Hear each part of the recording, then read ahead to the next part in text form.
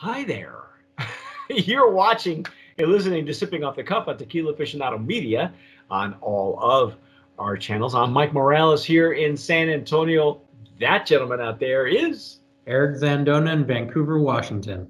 wow, Eric. This has been a hike through Sonora, man. Yeah. We've been through the highlands and the rocks and the but now we get to relax. We've been dealing with Sonora and Bacanora, and we are going to be tasting and dissecting Mazot, Bacanora, Anisado. Anise. That's right. Yeah. So Anisado, Anise. Yeah. For those of you who have never had anise, or you may have tasted it or pulled it out in some tequilas or some mezcals that are aged, it is kind of like a licorice. Yeah. And I have been. This is at. Oh, by the way, mine's at 42 ABV. Is that what yours says? Yep. Yep. Mine's 42. Cool. All right. Good.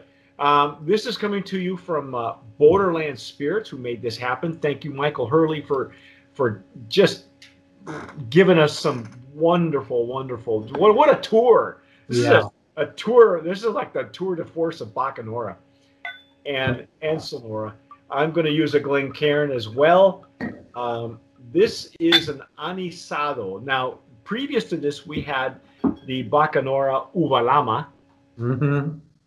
which is really unusual. And it wasn't until at like the tail end of our tasting that we discovered we can actually put it in our coffee. So guess what we're doing tomorrow morning? Yeah. Hey, there's an Instagram story coming. Yeah, I'm sure there is. Well, if there is, please tag me so I can like repost it because I want to see you put that in your coffee, bro. Again, this is a beautiful color. Yeah. Unlike it has this really lovely like red hue to it. Yeah. Slightly pinkish. It's just really lovely. I'm not even. There you go. Yeah. Not beautiful legs and tears. You know, this stuff is the whole line from Mazot is what I would consider rustic. What's the word that they're using in artisanal? Because they're using those words in mezcal. So yeah, they have that on the label here too. Yeah, it's very artisanal, rustic. Not necessarily rustical, because I was very impressed with the drinkability and the approachable flavor profiles. But this is some beautiful legs and tears on this, man. This thing, look at this. This thing looks like an añejo. Yeah. So it clings on and slowly drips down. Oh my gosh. Yeah. The anise you're getting it's really different than the anise you get from barrels, from barrels in tequila. You only get a faintness. This comes right up to you and says, hi. Yeah. So to me, I'm getting a sense that the Bacanora that they used for this is more similar to the Blanco that we tasted earlier that had all that fruit character, that bright like strawberry character. Because the Uvalama had this like real earthy herbal character to it. But this, the anise is there for sure, but it's mixed with this like fruitiness that to me I'm thinking is coming directly from the Bacanora itself. Well, we got a lot of, and again, when we did the Mazot Blanco, Eric had a higher ABV than I did. It was only 2 percentage points, but it does make a difference. But overall, there was a fresh fruit berry quality to the nose that was amazing. It must have been even brighter for you because you had it at two more percentage points. So it must have just come right up and go like a bowl of fruit, fresh fruit.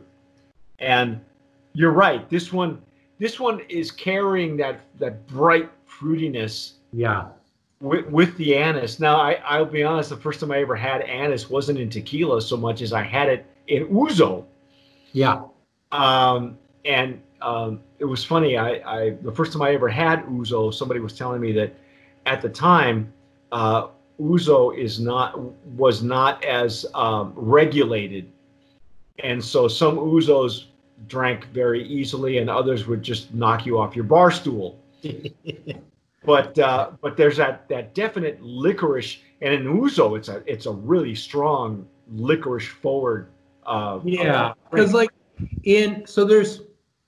what we know is like black licorice flavor comes from a couple of different plants.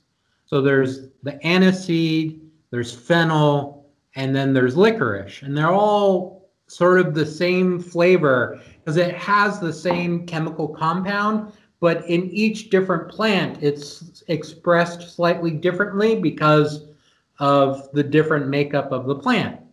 So you're getting it. So it's not it's not, if you don't like black licorice, don't be afraid of this anise or anisado. It's really light and faint, but it's just wonderfully mixed with this like fruit character in the Bacanora. And it's just really just delightful to smell. Yeah, it's presenting it so well. It's just adding another layer to that. And again, the Mazot Blanco that we had a very fresh fruit berryness to it. Yeah. And that's what's coming through.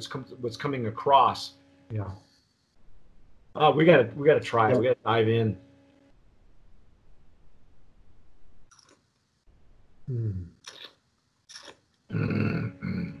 Oh yeah. Oh. Yeah. That's so good. So on the label, they mentioned that having this at like a festival, like Easter and Christmas. This is just, I mean, to me, this is like a Christmas drink. This is like, so it's just warm and it envelops you. It's just like warm and inviting and comforting and just cheerful and joyous and just, it's really just good. You're such a romantic. Oh my gosh. I mean, if you're going to drink booze for a living, why not? Yeah, no, it's true. By the way, if you want to catch Eric at his best, watch our Palmilla tasting. He just went to town. He was transported. It's like he had a liquid passport. Yeah. Yeah. So on the side of the bottle, they tell you a little bit about the history of Bacanora in Sonora, but then at the very bottom, they give you a little bit of information about the Anisado and sort of how the local people in Sonora consume this.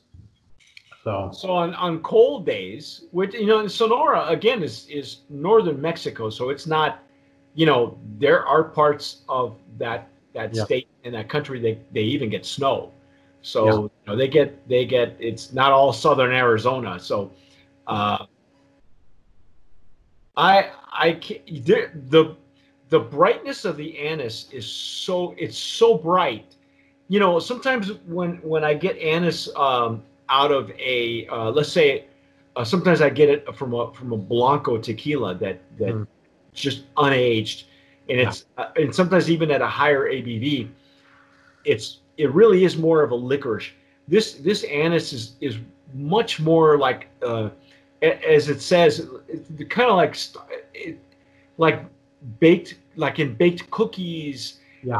And in New Mexico we have they had cookies called bizcochitos that are made a certain way, and they make them during the holidays. Mm-hmm. So I can see this, paired up with your favorite holiday dishes, dessert dishes. Yeah. And it would pair really, really well. Yeah. Wow, that's just amazing stuff, man. Yeah. This is also, I think, this would be a really nice, like, after dinner drink. Okay.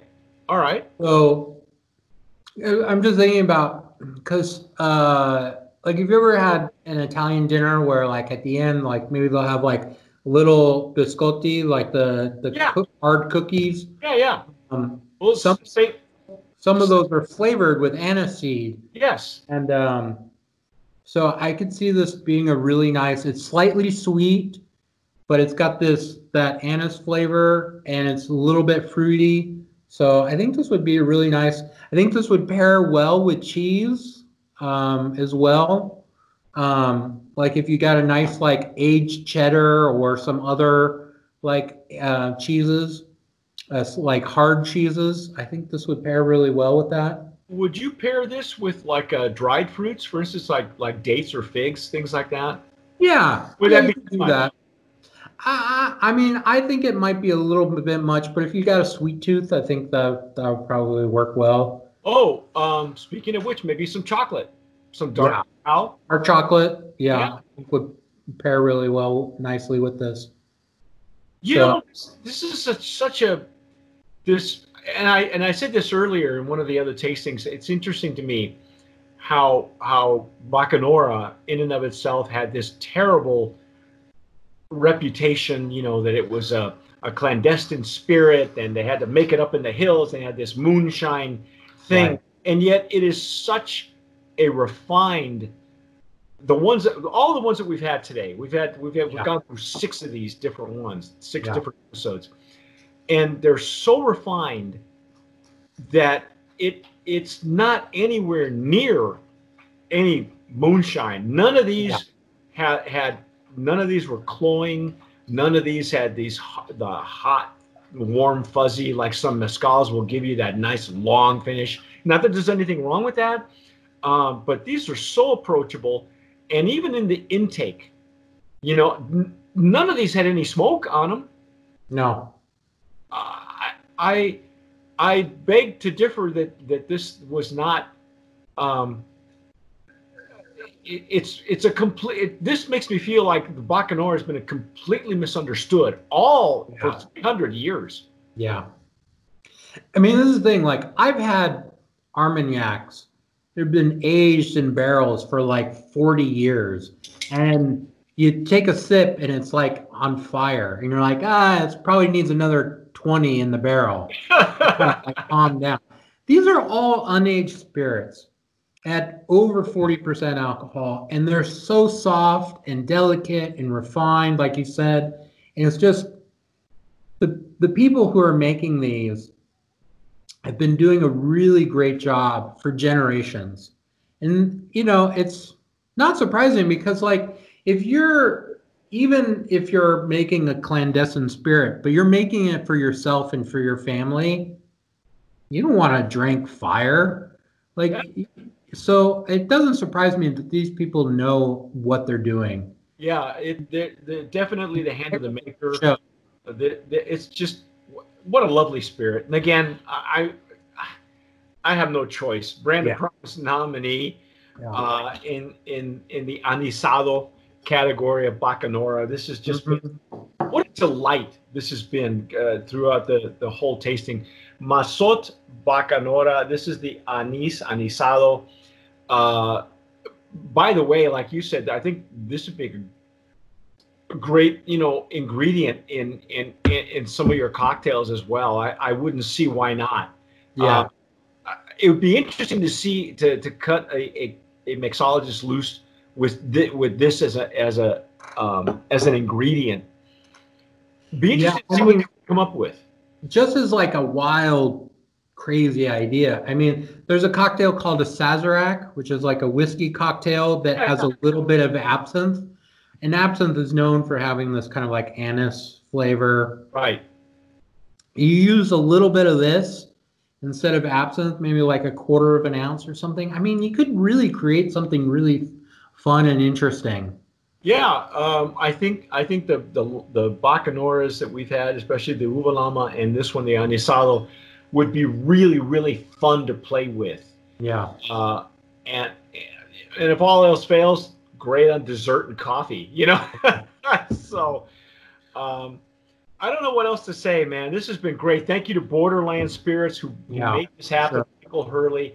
Geez, he his company is based in Tucson, and his vision itself is for not just making it available to people here in the States, but also to promote the culture itself. Because he's very cultural sustainability as well as ecological sustainability and socioeconomic sustainability. All three of these, his vision is the way he sees his company is that you can't separate the three. The three of these all go together and have to meld together in order for this thing to work. And congratulations to him, because as far as I can tell, this is going to be a hit. You folks need to watch it in Arizona, and hopefully it'll get to Texas. I hope it comes to South Texas, because they're dying for stuff like this. You know, the authenticity, where the Hispanic and Mexican culture thrives in these areas. And I wouldn't be surprised if you see stuff like this in New Mexico sooner than later. All these areas that are, and eventually in California. But I think in California, you guys aren't ready for this yet. But you will be. Maybe parts of San Diego. I mean, you and I off camera talked about somebody in Tijuana making gin. So, you know, maybe the Sonoran Desert encompasses Baja California as well. So why not? You know, it's also known for wine country. But wow, amazing stuff. Mazot. Mazot is the deer. I think it's in the native language of of the indigenous people there. Opata. The Opata people of the Sierra would call a Mazot the deer, and the deer is a stealthy, sneaky. It's like a ghost. You don't see him coming. He's there. You're hunting for him. You can't find him, but you know he's there. You know, whatever. Whatever turns you on, that's our take on Mazot. This is the Anisado. Go find it. This is amazing. You won't be sorry.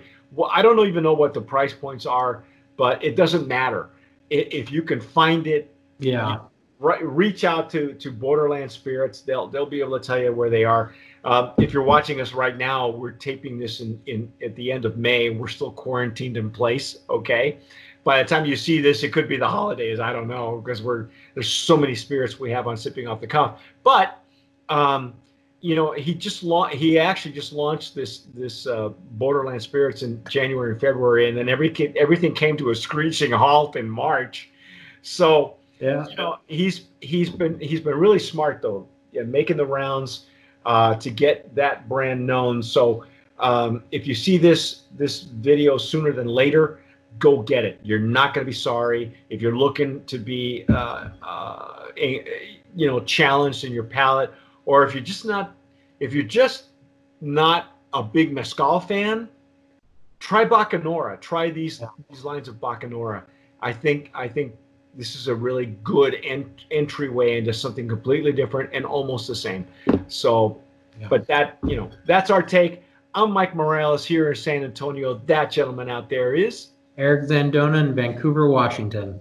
You have been sipping and watching and listening to Sipping Off the Cuff on Tequila Aficionado Media on all of our channels. Don't forget to subscribe to us, whether you're watching us on YouTube or listening to us on iTunes.